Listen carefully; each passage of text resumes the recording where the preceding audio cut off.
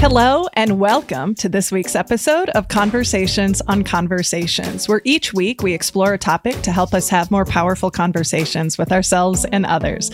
I'm your host, Sarah Noel Wilson, and today we are going to be exploring the topic of silence, how we silence ourselves, how we silence each other, and how we can find our voice. And I am so excited for you all to meet our guest, Elaine Lynn Herring. We connected on LinkedIn last year, sometime. Yeah. And has quickly become, honestly, one of my favorite thought leaders to learn from on LinkedIn, and getting the opportunity to do a pre-read of her book has been amazing. So let's get into it. So Elaine Lynn Herring is a facilitator, author, and speaker. She works with leaders to diagnose challenges and build capacity in negotiation, influence, and conflict management skills. She has worked on 6 continents and facilitated executive education at Harvard, Dartmouth, Tufts, UC Berkeley, and UCLA. She is the former advanced training director for the Harvard Mediation Program and a lecturer on law at Harvard Law School. She coaches women and minoritized individuals navigating executive leadership in majority white spaces, and she is the author of the forthcoming book, Unlearning Silence: How to Speak Your Mind, Unleash Talent, and Live More Fully. Elaine, welcome to the show. Thank you so much for having me. I am so excited to introduce our audience to you. If they're not, I'm going to keep plugging your book throughout. Pause the recording right now. Go pre-order her book, Unlearning Silence. You will not regret it. It comes out in March, right? March 2024. So please do that. And I will continue to just...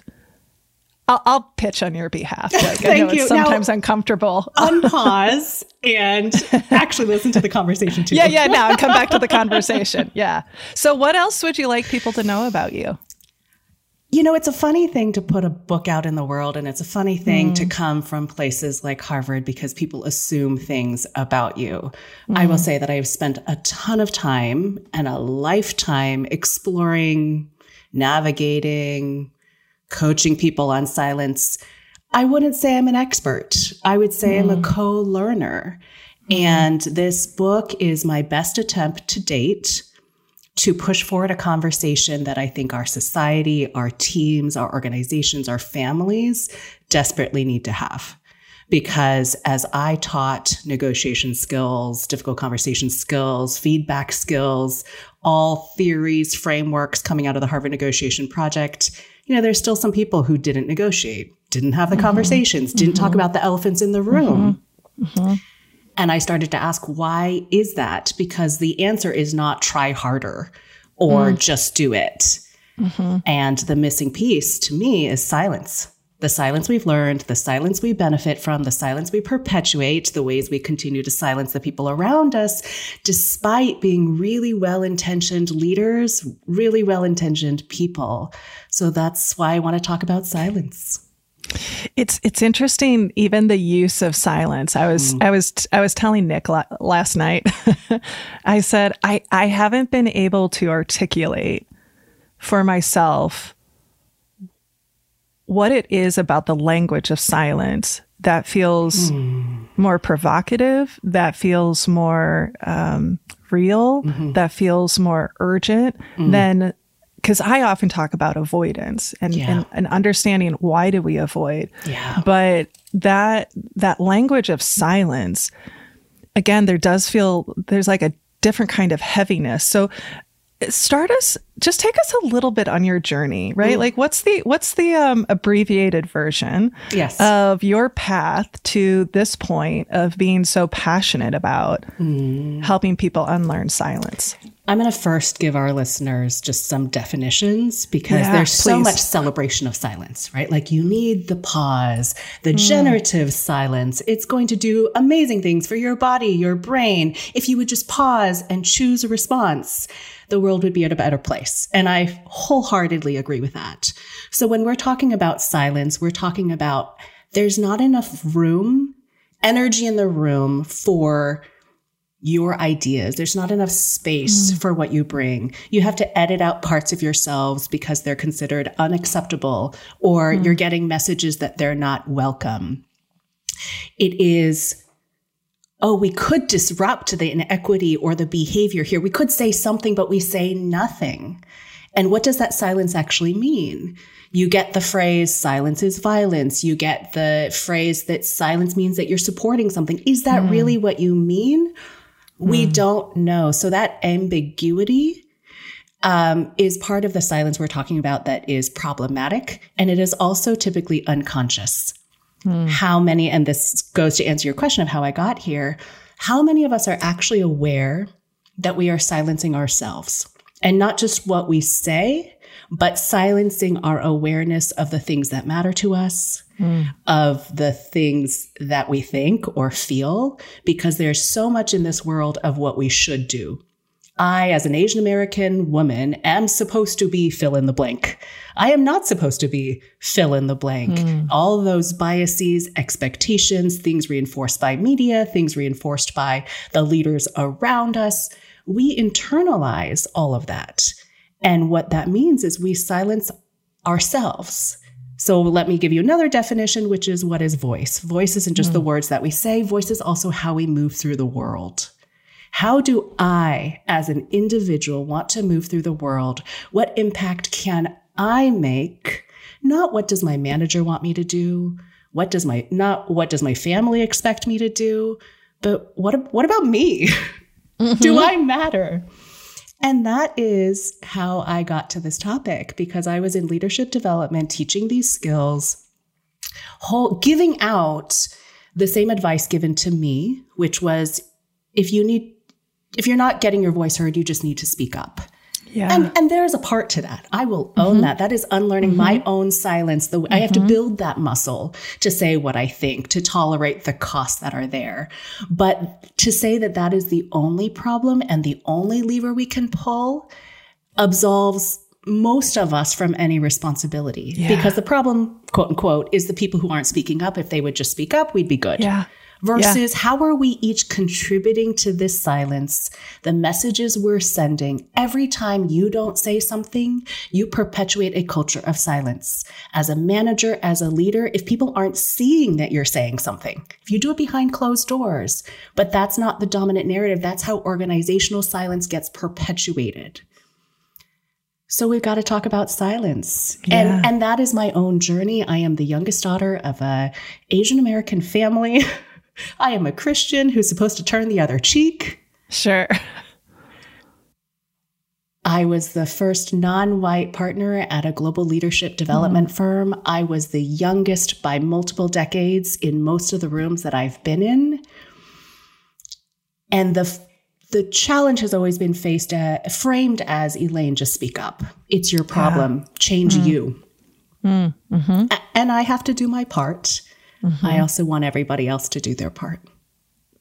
I appreciate you taking time to define. And there's some of the language you use in the book I thought was particularly provocative, of that silence is by definition an absence of voice, an absence of an opinion, and an absence of life. And when you talk about voice, and I think it's really interesting, again, even how you use the language of voice, that it's not like how to use your voice. It's like, how do you voice, right? Like here's the verb, right?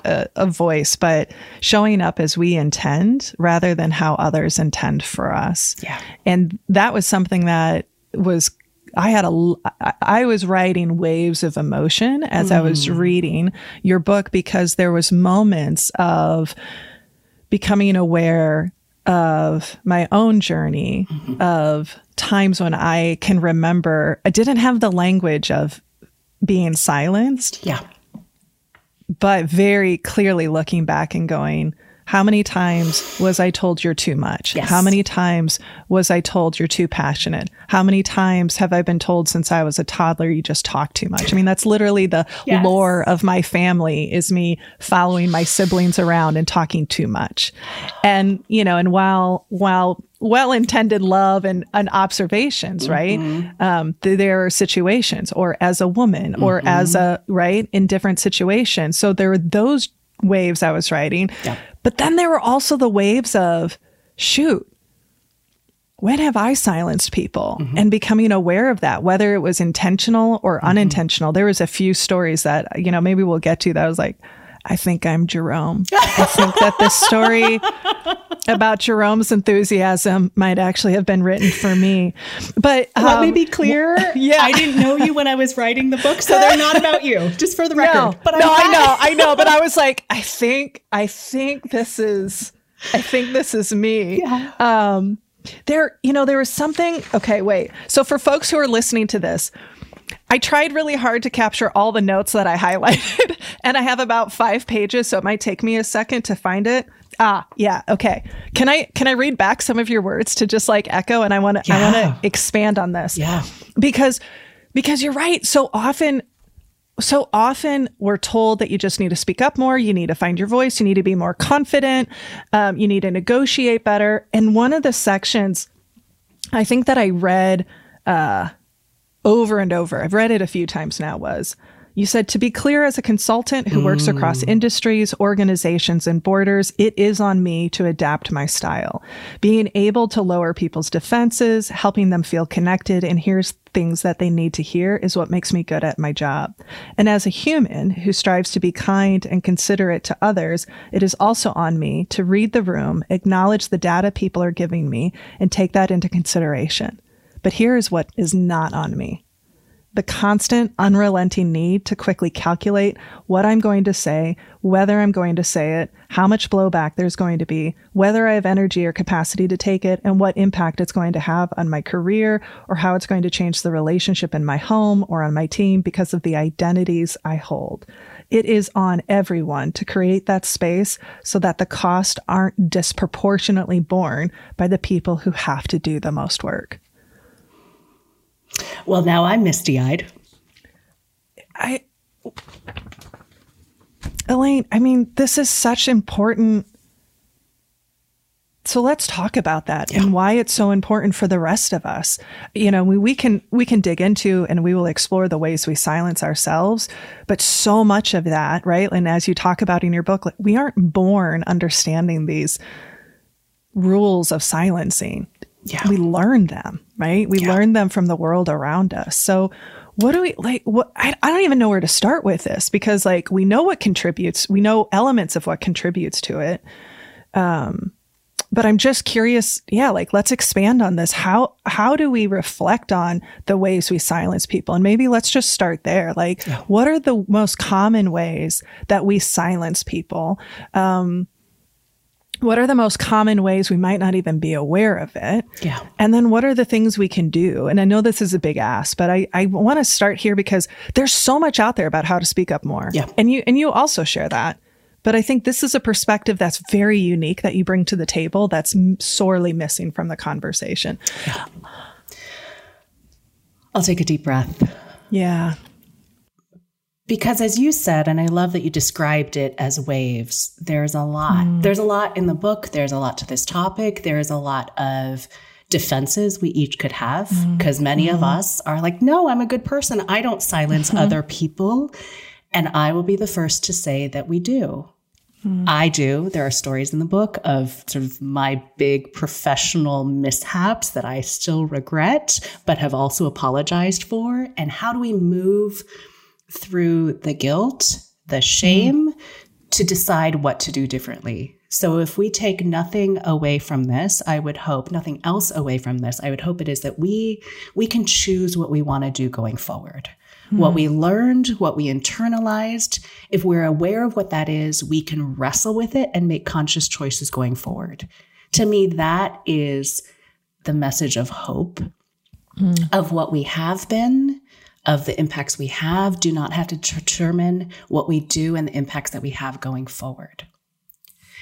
In the book, I talk about 9 different ways, essentially, that we unintentionally silence people. And again, this is an observation of having worked with so many leaders across industries who are so genuinely well-intentioned. And then you talk with their direct reports in confidential diagnostic conversations, and their direct reports are like, they're the worst. They don't do anything. They don't support me. And then you talk to the manager and they're like, I do nothing but support you. What the F is going on here? Yeah. You trust me, right? Yeah, sure. I totally do. And I'll do it with a smile. because that's what keeps me in my job. Yeah. Let's go with two things. I'll name them, and then this is a choose your own adventure that you get to choose. So one of the most common ways we silence people is to do things by default rather than by intentional design. The second is that we as human beings make things about us. And it's not always about us, especially as leaders, especially as people in relationships. If we talk about marriage, if we talk about parenting, if we talk about being in community or family, we want it to be about us. It's a lot easier if it's about us. And sometimes we silence people when we make it about ourselves. And we do it so subconsciously in conversation. We can analyze that if we want, that we don't even notice it. And the impact is that it leaves other people feeling unseen, unheard, and feeling like, well, it's not even worth me sharing because Elaine's just going to make it about herself. And to do the intervention in the moment, I could do that, but that's exhausting. Yeah. So those are two ways. Okay.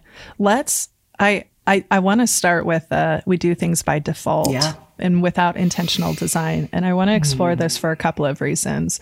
One, we know a lot of the people who are listening are in leadership positions, are in HR leadership positions, and you spend a fair amount of time in the book talking about, just things like how do we get more explicit about culture and how do we be really intentional about that? And then personally, I want to explore it because I'm really fortunate to have an incredible friend and coach, Stephanie Chin, who has worked with me for a few years. And, and she's the first person to ever use the word silence. She said, sometimes I feel silenced by your work, or I feel silenced with your team because of the default of Midwest nice, because of the default of, right, how we operate.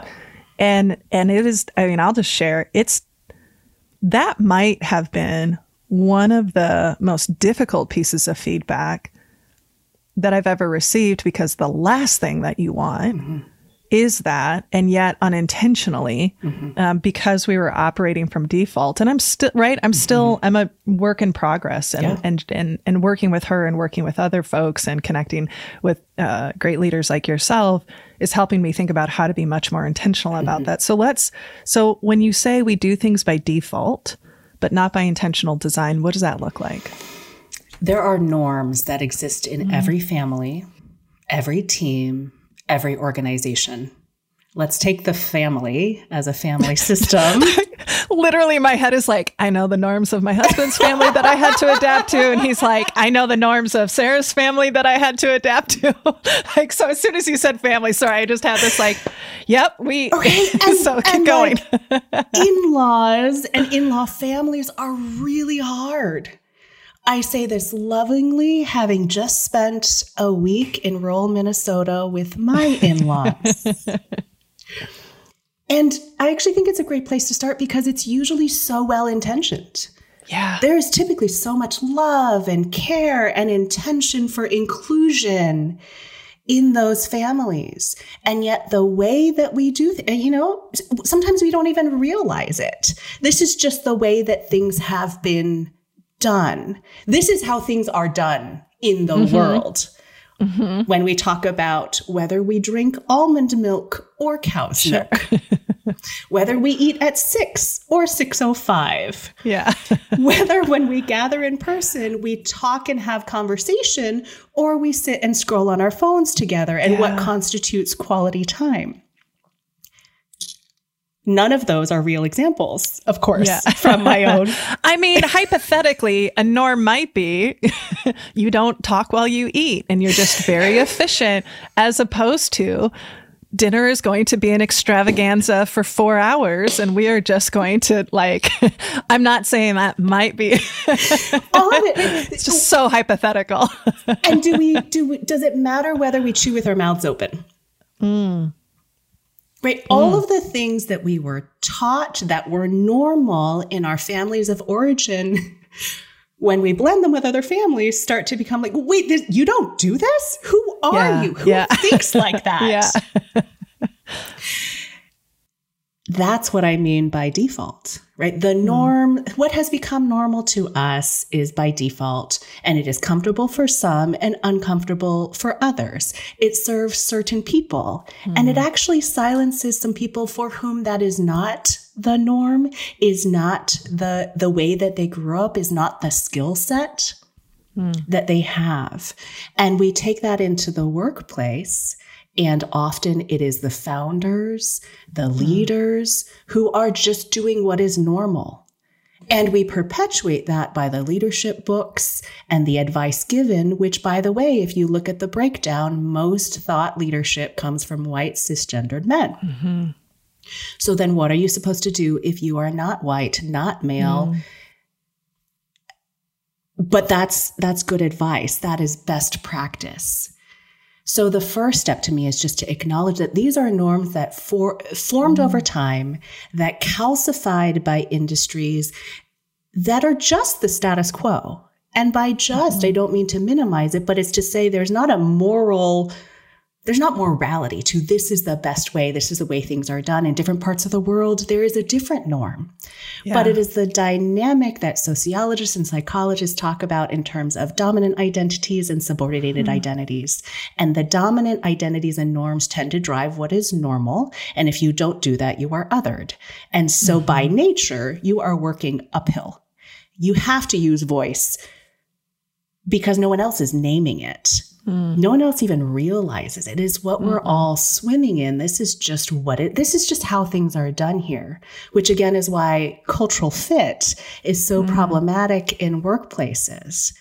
But let's go even micro, which is on a team. If you are a morning person, you might assume that everybody is a morning person and you schedule meetings in the morning because that is when you are firing at all cylinders. And in the afternoon, you take that dip, so you avoid that. But what about the people for whom they're better in the afternoon or in the evening? Even that dynamic of when are you in what Carey Nieuwhof calls your green zone versus your yellow or red zone? Where are we playing to whose strengths? Whose strengths are we playing to in how we design our meetings when we meet? Not to mention the mediums in which we meet. Right? There is, I think, in corporate America, I won't say I think, in corporate America, we champion people who can think on their feet, who talk in 3 succinct bullet points, no ums, a little bit of emotion to have authenticity, but not too much because then you're too emotional. And then we add in gender. It's like smile to be friendly, but don't smile because then you'll lose authority.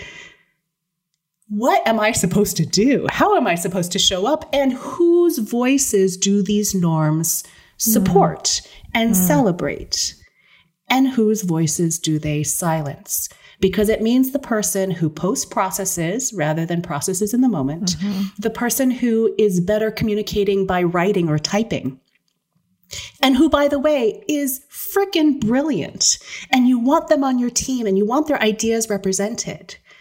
If they can't, quote unquote, translate that into the real-time conversation in 3 succinct bullet points, are we really going to ignore their thoughts? And because we talked about silence as an absence, we don't even realize that their thoughts are missing. Yeah. There's so much.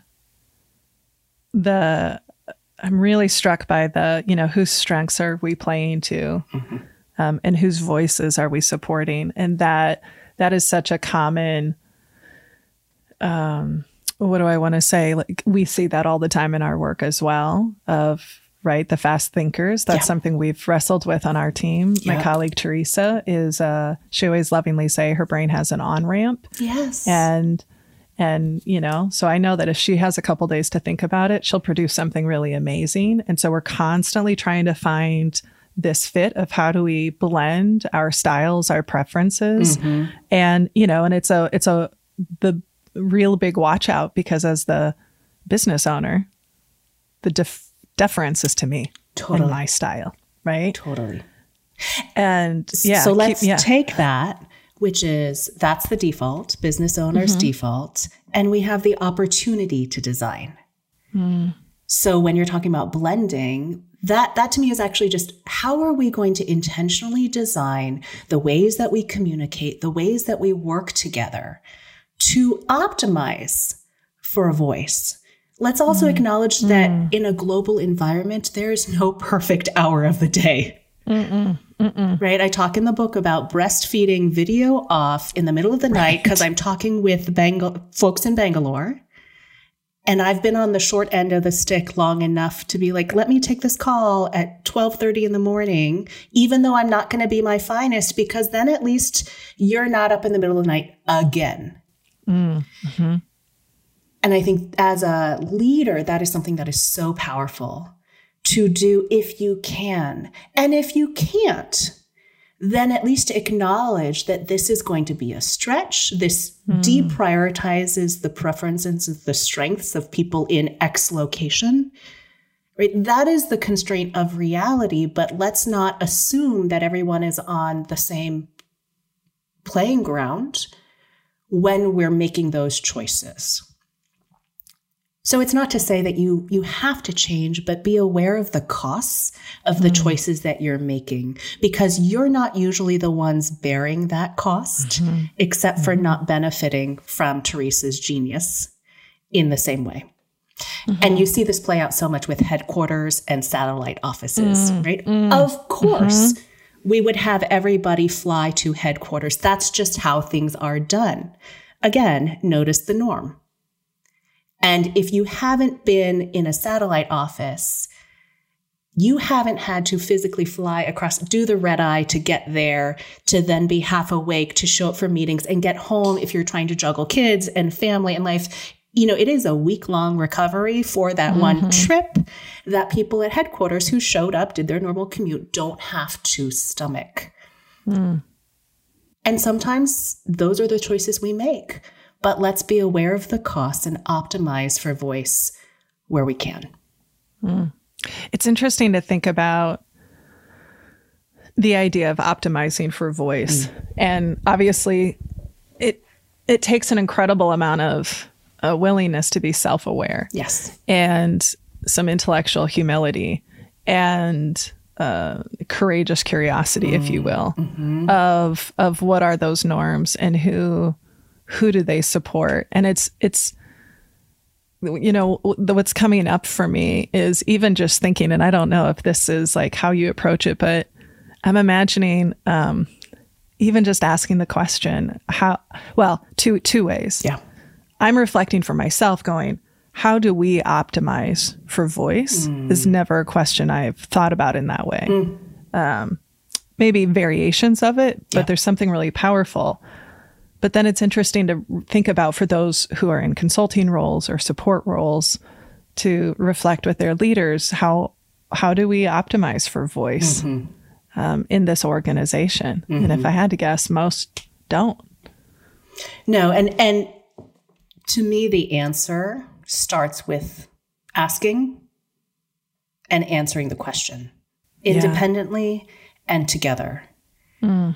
So for each of us, whatever your role, wherever you are in an organizational hierarchy, what communication mediums best support my voice?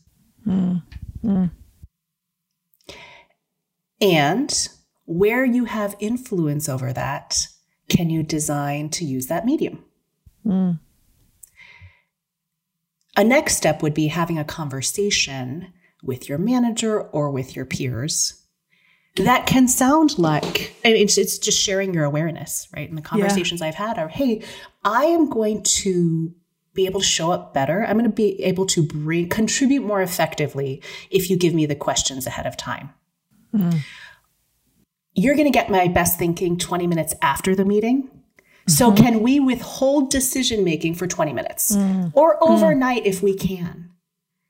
And it takes an incredible amount of self-awareness and also discipline to not continue to perpetuate the defaults because we're so busy, right? Who is stopping to ask and answer those questions when we're going meeting to meeting to meeting to meeting to meeting, except for the time savings and then the energy savings and the better outcomes that you get from literally 30 seconds to ask and answer that question. And for the people who process better ahead of time, put that question on your agenda for your one-on-one. right? Name it to say, hey, I heard this on a podcast. I'm curious what best supports you. I don't want you to answer right now, but think about it.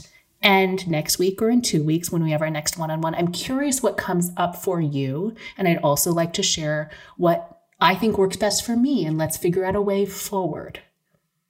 That's 3 minutes of a conversation that pays dividends down the line. Yeah. And also disrupts the default. Sure. Yeah. Because you're aware that there is a default and you're naming it and you're being intentional about that. I think that is one of the things we see so often is we don't invest in the relationship until there's a problem. And sometimes by then it's too late. Totally. Because if I'm feeling silenced, and sometimes I'll lovingly say, distrust is silent. Most people aren't going to be like, I actually have a real high level of distrust about you. I was ruminating about you last night. Can we grab coffee and talk about how I have to walk on eggshells around you? Like, that's never going to happen. And so by investing in that up front, by being really intentional about the design, I mean, there's so many things that you're benefiting from. One, you're getting the information so you can be intentional, but you're also signaling to people, I value you. It's interesting to think about, from a personal perspective, let's play this scenario out in the family dynamics. What might that look like? Because I know for me, one of the things we talk about, we call it collaborative commitments. Like, how are we going to work together? But it's a practice I'm trying to do even when I'm traveling with somebody. So if I'm traveling with somebody new, I'm like, what should I know about how you like to travel? And how do you show up on the plane? And are you somebody who is more anxious and are like, don't talk to me, I just need to be in the zone? Or do you want the distraction? Or what kind of recovery do you need? And so that's something that I've been trying to be intentional about, which is fun because it's always better for everyone. How early should we show up at the airport to reduce frustration and stress? And why? How many bags should we pack? Like, what's our... So how might that look? Because I think that, again, like the norms are so strong and whether that's cultural norms, like I know I've grown up in the Midwest. Iowa is a culture that is very similar. Right? We have a high value on similarity. We have a high value on not standing out. We have a high value on sort of harmony, even if it's false harmony, right? Like and it's not even actually harmony. It's just not. It's conformity. It's conformity. Yeah. Oh, yeah. Right. Yes. And let's also talk about why conformity is powerful. In addition to not having to stomach the pushback, the blowback, the discomfort, the reactions. I mean, if you look at some influence advice, mimicry makes sense. Yeah. Right? Yeah. Because we are more inclined to say yes to, we are more inclined to support, we are more inclined to like people who look and sound like us. There is a net tangible benefit to behaving the same way, except it's usually behaving the same way as those with dominant identities. So if that is not your dominant identity, what then, and at what cost? And it's this, and that to me is silencing yourself, and you don't even know it's happening because as you're a junior in organization, you're just learning the ropes. You're learning how things are done here, and it is this low grade. Something doesn't quite feel right. We can talk about belonging. We can talk about inclusion. We can talk about dignity, but we don't even name that. When it is essentially silencing of ourselves. Yeah. So I just want to name that there is a reason why we do this. It makes sense from a human interaction, sociological perspective. And I'm always asking the question, at what cost? Yeah. Because that having to edit yourself over time is what contributes to imposter syndrome, if we want to call it that, to lack of confidence, to all the advice, well-meaning advice that you named earlier in our conversation of you're too much or too little, you're just not right. And that is incredibly psychologically damaging and also not usually the message we as leaders are intending to send, and yet our actions do. Yeah. We'll be back with Elaine Lynn Herring in a moment. I want to get the quote right. Being asked to tamp down or edit parts of yourself that are different from others is a form of silence. And oh God, this one. Being told that parts of who you are need to be edited conveys the message that you are here for your utility rather than your humanity.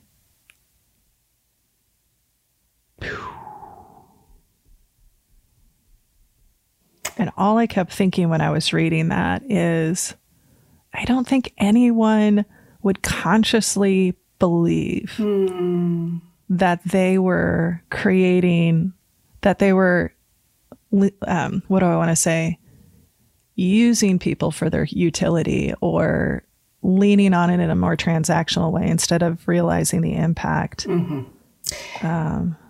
about the humanity. Totally. Not intentionally. But if we think about our corporations and our businesses, you are human capital. You are organizational talent. You are an asset.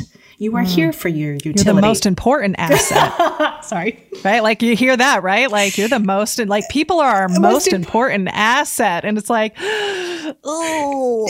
Totally. Right. Do you hear yourselves? Yeah. Because I don't think you're saying what you try to, you're not communicating what you're trying to communicate by calling someone an asset. And so that's the tension. Yeah. Because again, the default in how businesses and corporate has been built is that people are assets. People are here for their utility, not their humanity. So as a middle manager, or even as a leader who is looking at a P&L, who is looking at the numbers, what are we supposed to do? Yeah. And I'd argue that in our interpersonal interactions, in the way that we lead, there is particularly in this day and age where there's so much darkness in the world, is this question of how are you as a person needs to matter. Is there space in how we budget time, energy, and resources for people's humanities? We're all going to get sick. Right? Whether it is your kid getting sick, whether it is you as a caretaker and it's a family member and you're doing long-term caregiving, whether it is a friend, if you are interacting with other human beings, there is, or you yourself are a human being, you're going to get sick. So, I mean, baseline is it a norm on this team to actually take a sick day? And does taking a sick day mean you can be offline and not have to think about things? One would hope that is the case, and yet it is not typically the norm in so many industries, right? You're like in bed trying to reply to the email while falling half asleep while having a foggy brain. That actually serves no one. Right. So as a leader, what can you do? You can disrupt that norm, right? Sarah, take a sick day, go rest, turn off your notifications. We got it. And as a leader, model that. I'm taking a mental health day, or I am taking care of my mother. I'm going to be offline for the next 4 hours for the time period. It is both what you say to people and what you encourage them to do, and also the messages that your own behaviors send. As we know, actions speak louder than words. That to me is something anybody can do to disrupt the system. Disrupt the norms, because even if you didn't see it from your manager, how do you want to lead? Yeah. Because I'm imagining that your manager may have grown up in the same, I mean, we're all swimming in this water and it's in the air that we breathe. Right. And we haven't stopped to think, oh, what message is that sending? Is this going to be healthy for my people, for the most valuable asset that our company has? It's I mean, and then some of this gets into that second point of we make it about us and we make it about our needs and we make it about our preferences and our defaults and we all struggle with that, or I think many people do. Yeah. right? And it has to be a conscious choice, but particularly, and I appreciate how you call this out, is the more dominant identities you hold, you have to understand that your voice carries a different weight, whether that's right or wrong, but it does. And then the other thing is, one of the things you wrote is when certain people or groups of people get to decide what is acceptable and allowable, silence ultimately becomes about control. And again, I think if you were to, like, let's talk in the workplace. Yep. Ultimately, this is about control. I think people would bristle at that. Yeah. But you things that I hear, suck it up, buttercup. People just need to get on the bus. Yep. Right? Like they need to be, or we can have this conversation, but we need to do it civilly, or we need to do it respectfully, or we need to do it professionally. And I always push back like, well, so who gets to decide what professional looks like, and who gets to decide what respectful looks like? And who gets to decide is whoever ultimately like has the most dominant identities, which is white, male, Christian, straight, cisgendered, man. Yep. But there are times when I have the most power because I'm a white woman, right? Or I'm the boss, or I'm the, I'm able-bodied, I'm, right? All of those things. And that's a real provocative question that I think is really important for people to reflect on. Yeah. And try to answer honestly, like, am I doing this for control and my comfort, or am I doing this because for the betterment of the whole? Yes. Sometimes we convince ourselves that we think we're doing it for the betterment of the whole, but you're just doing it because it's comfortable for you. Totally. And one tool I offer in the book is around 3 buckets. Let's get clarity as to decision making. Because often, and you see this in large organizations to the detriment of everyone and to efficiency and outcomes, I'm not going to own the decision. I'm going to escalate, in part because I don't know if I am allowed to own it. I don't know if I'm allowed to make the call, or I don't want to take the heat. So let me escalate. But then you have a single person, CEO, making all decisions, and your entire 10,000, it just doesn't work. That's not why you were hired. But the construct for me of 3 buckets is one I've used most in coaching, and I think just lends clarity to the question. So 3 buckets. Number 1, who's deciding? Number 2, who needs to be consulted? By the way, consulting means I'm going to ask your opinion, ask you to advocate for what you think is best. And let's be clear, at the end of the day, I'm going to decide, or whoever's in the decide bucket. And 3rd is inform, which is you're not actually going to be consulted. You're not deciding. You're going to hear about it. And that is actually okay, because there is such pressure to be an inclusive leader. And by that, we default to assuming that inclusion means consulting everybody. Right. Consensus democracy. The world can't run on consensus. We can't run businesses on consensus. What we can do that I think has the respect and the clarity that we're trying to get at is to just be clear of who decides, who's consulted, who's informed. And in a functional organization, we're each going to rotate through those roles on all different issues. Yeah. A CEO should not be deciding what the lunch order is for the event. There are times where there's way too many of you on this call to talk about this keynote. There's a lot of money being spent. Yes. Certainly someone else could have. Yes. Well, and the other thing that's coming up for me is, is this idea of interrogating norms is also then making sure, are we interrogating the norms of who gets to decide? Are we interrogating the norms of whose voices gets asked? Yes. I was talking with a client recently, and I was thinking about them as I was reading your book of this is an example of how someone has been silenced, right? The leader always asks the same guy, what do you think, Mike? I don't know what his name was, but what do you think? And never asks anyone else. Yes. Isn't even aware that his default is he is sending a message. I value his opinion. Yes. More than others, and isn't interrogating the impact of that. And maybe there's situations where it's, you're the expert in X, so I'm consulting with you. That makes sense. But again, we tend to trust people who look and sound and share our values. Yes. And then we get into groupthink, and that's never, you're never going to be as effective or as productive. Yes. In that space. And also leaders, so the most powerful thing leaders can do in this is to delegate decision making. Right? There's even a place where it's like, I actually don't need to be consulted. You make the decision, you tell me, and I will back whatever you decide. Now, that last piece is incredibly important, so we don't get into faux delegation, where it's like, actually, I'm going to take the decision back. Actually, I'm going to override you, because we all know what that does for morale and effectiveness and people's willingness to take a stance in the future. But leaders, can we get out of the way?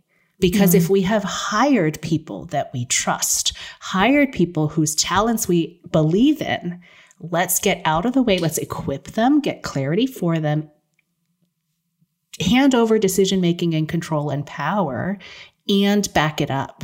And if you don't trust people to make decisions, then I would be asking a separate set of questions as to why.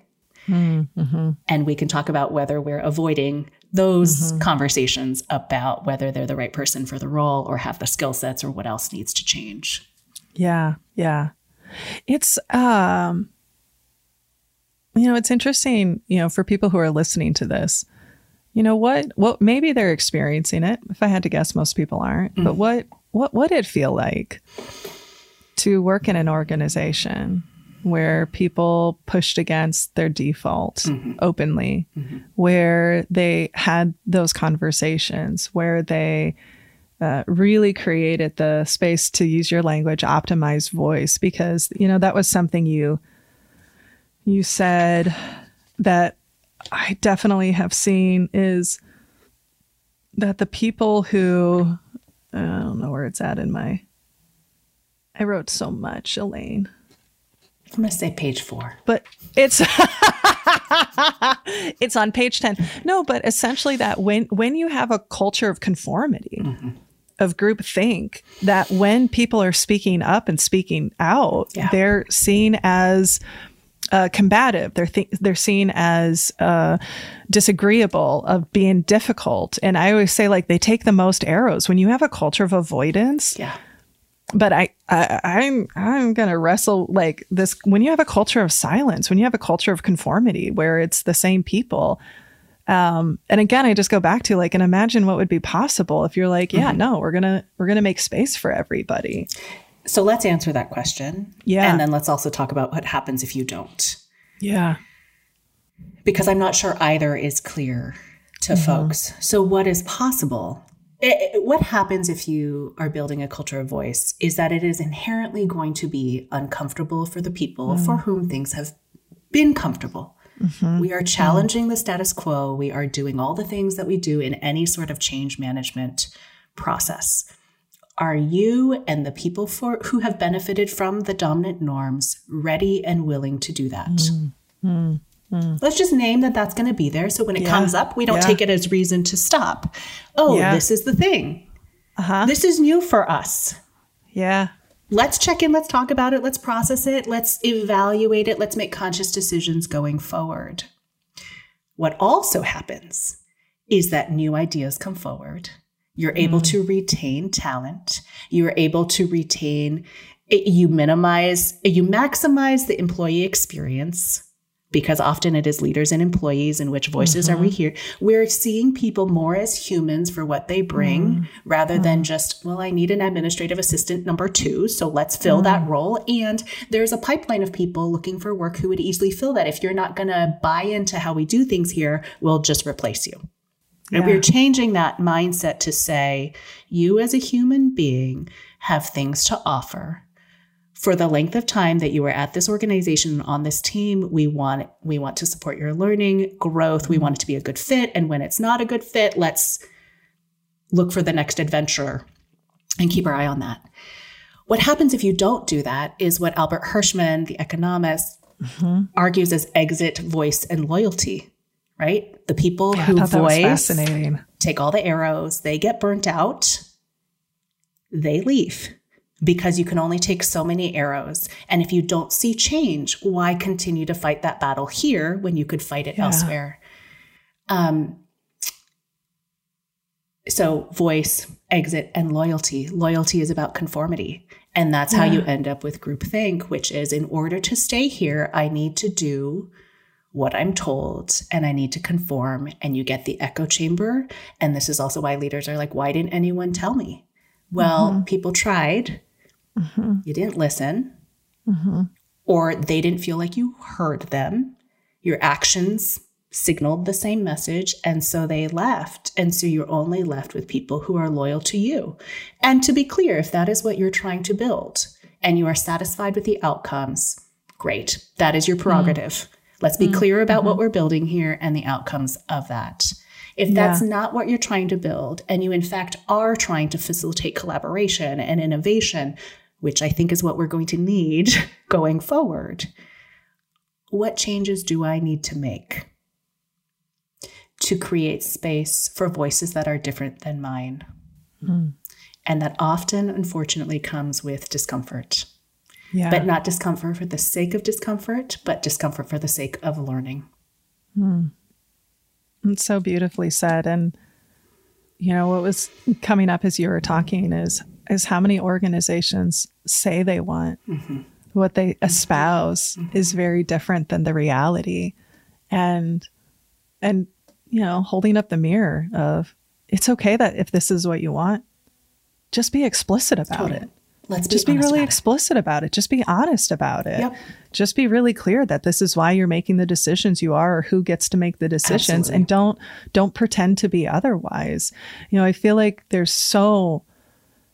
we know the workforce is changing. We know what people want, what they're willing to tolerate, we're in a shift and people are struggling with it. And I really love that calling out of, when you work to create a culture of voice, the people who've always been most comfortable will likely be the most uncomfortable. And, you know, and on some level recognize that somebody has carried the burden, you know, and that was something that there's always a cost. There's always a cost, you know, whether that is questioning yourself, right? Like there are times when you go, but maybe you start, and you talk a lot about this, you start questioning your gut, you start questioning your instinct, but also the fact of having to navigate, particularly when you're part of the subordinate identities, right? Like you're navigating the emotional energy and the relational energy and the potential trauma and all of that. Like somebody is carrying the cost. And, you know, something that I've really, that's been a perspective that's been valuable for me on like my journey from inclusion, anti-racism, equity perspective, is to just right size my discomfort. Like my discomfort in being pushed doesn't even compare to someone's discomfort in being gaslit. And that doesn't mean that I minimize my experience. Like I don't want to silence it. I just put it in perspective of, I'm going to be okay. And I love that right sizing of the perspective. I also want to say the discomfort isn't futile. It's not for nothing. The discomfort often actually brings those of us who are well-intentioned leaders into greater alignment with how we actually want to show up in the world. Beautifully said. Right? And I'm thinking about teaching my kid to ride a bike. And the times he fell down, the times that he couldn't get the pedals to start, that was highly uncomfortable for him and for me. Yeah. But what it got to was him being able to ride and coast. And to me, being more aligned with how we want to show up, with how we see ourselves, with the impact we want to have on the world. That is what we are working toward, what we're working through to get there. Because the frustration of seeing ourselves one way and not being able to have the impact on the people around us that is aligned with what we intend, that's frustrating too. Yeah. Yeah. And it's also something we have more control over. which is, what could I do differently that helps me have the impact I actually want? That's I really love that perspective of like the discomfort. You said earlier, the discomfort is for learning, right? And to create that culture of learning, that discomfort opens up more ideas, but also that discomfort of wrestling with your perception of yourself versus the actual impact you make. That's not comfortable always, right? I mean, our brain, that cognitive dissonance of, shit, you mean I'm not a good person? But you mean I did, but it's like, but do you know, I know. Yeah, no, I know. But your brain is like, yes, right? And it's like, yeah. And sometimes we mess up, and sometimes we mess up sometimes we do things intentionally. Like we have shadow intentions. Yep. That's what I lovingly call them. There are times when we want to poke. Yeah. When we probably should be hugging, and there are times when we feel powerless. So the way we recover is we try to get power over someone. And then there are times when we unintentionally do it. And like, that's painful. But I really love that. That's a real gift you're giving me of, because I've experienced it. I'm experiencing it.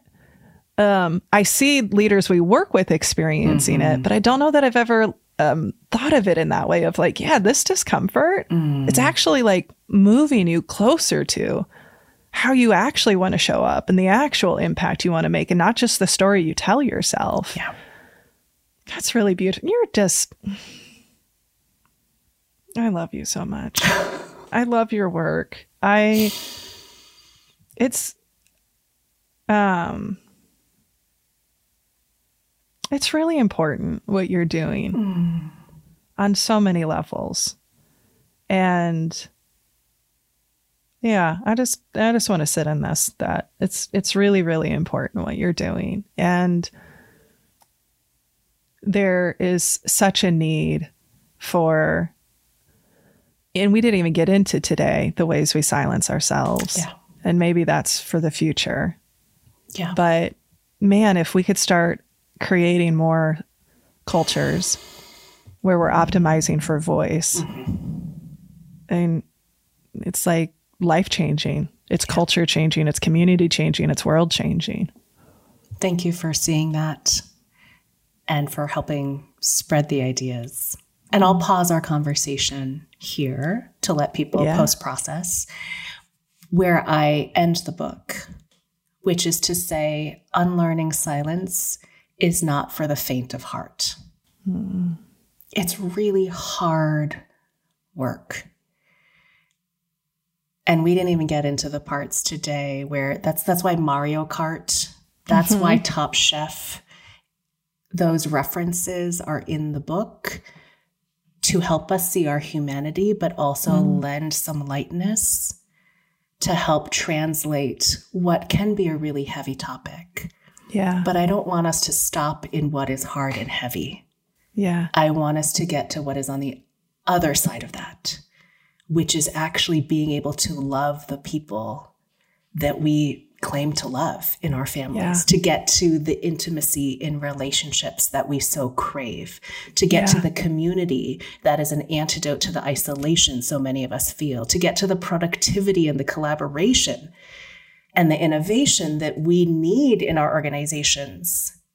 And we're getting in our own way by not recognizing the role that silence is playing. Yeah. So that's why it's unlearning. And that's why it is unlearning ing as a process. But it's a call to action and an invitation to start today. Because why not now? Yeah. It's so beautifully said. Like, what is possible on the other side of unlearning? And I've been on this journey, right? I always joke that I'm a platinum card carrying member of the Conflict Avoidance Club. Does it come with special benefits? I mean, I have, I'm a silver tier level of passive aggressive. No, nice, I'm just like, no, sometimes peace, but you're right. And I appreciate that call to action. Like, it is hard, but it is worth it. And when, I just recently, have been navigating some pretty heavy and hard conversations with people in my life personally. And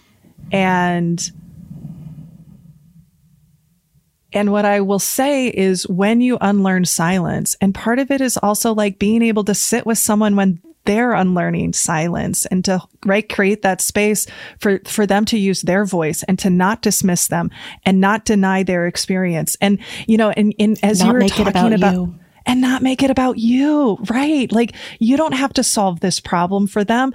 It's just to fully love the people who are in front of us and to love them for who they really are, not who that you want them to be. And for all of us to be able to step into, gosh, that whole everything you talked about with editing ourselves and this is something Nick and I talk about a lot from a gender norms perspective, and and you think about it from a racial identity perspective and all of the different identities that who wants to live a muted version of themselves, whether that's verbally muted or totally. So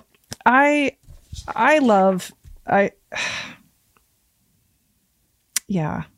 One of the things you said that I feel like is really timely as we wrap up this conversation is you lose yourself because it's hard to sustain uniqueness when conformity is what's rewarded. And I don't want any of us, to live as shells of the people we could be. There's enough room in this world for all the beauty and complexity of each of us being human. So let's create that, starting with ourselves, our families, our teams. And I do think it changes the world. Yeah. Elaine, you're amazing. Your work is amazing. I'm going to wait. I'll ask you the question I normally ask on the next time we talk. Perfect. Because we just need to end on that. Thanks. So it is. I just have to say,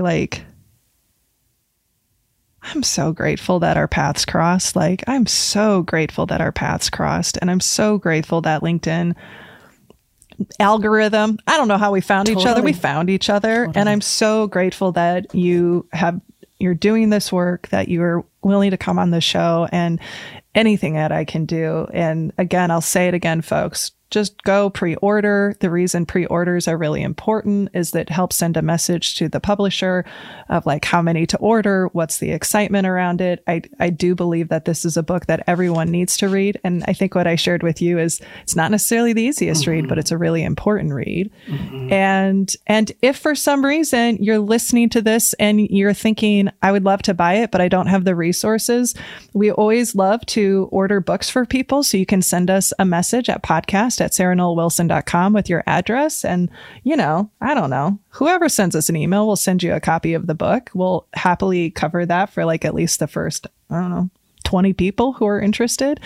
Elaine, if people are interested in connecting with you, in learning more about your work, potentially working with you, what's the best way for people to connect with you? hello@ElaineLynnHerring.com. And if you are a sort of let's feel this out, get to know you phase, join me on LinkedIn. I'm at Elaine Lynn Herring. Nothing, just Elaine Lynn Herring. Or find me through Sarah's profile on LinkedIn. I'm there pretty much every day. Yeah.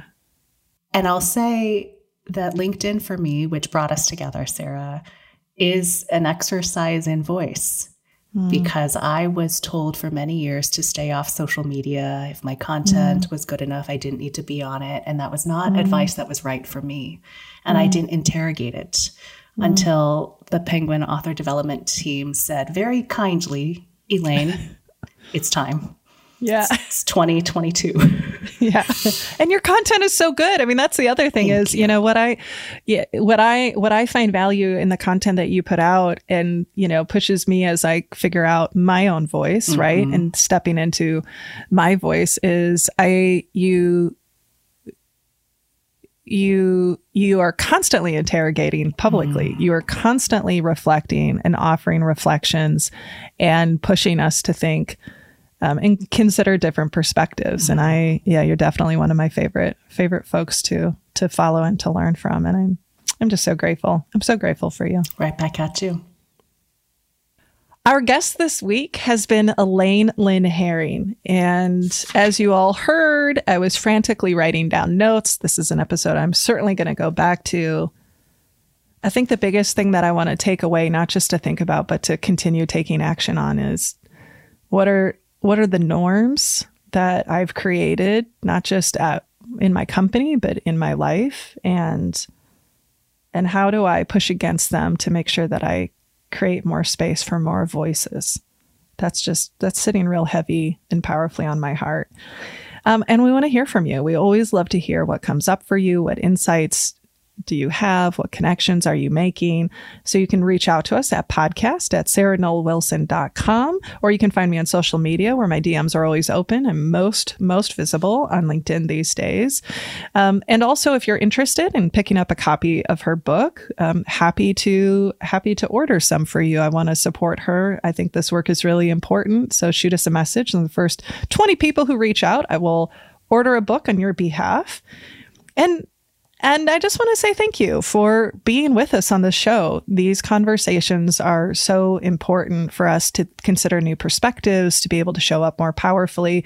And I'm really grateful that you all continue to show up for us week after week. And if you'd like to continue to support the show, you can do so a couple different ways. If you haven't already, please be sure to rate, review, and subscribe to the show on your preferred podcast platform. This helps us increase exposure, be able to bring on great guests like Elaine Lynn Herring.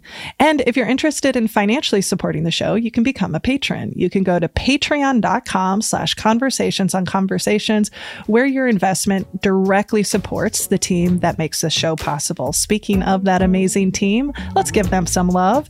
To our producer, Nick Wilson, to our sound editor, Drew Knoll, to our transcriptionist, Becky Reinert, our marketing consultant, Jessica Burge, and the rest of the Snowco crew. I couldn't do this without all of you. And just a big thank you to Elaine Lynn Herring and the wonderful work that she's doing. I am a better person because of the conversations she and I have had. This has been Conversations on Conversations. Thank you all so much for listening. Thank you for doing this work. And remember, when we can change the conversations we have with ourselves and others, we can change the world. So please be sure to rest, rehydrate, and I'll see you again next week.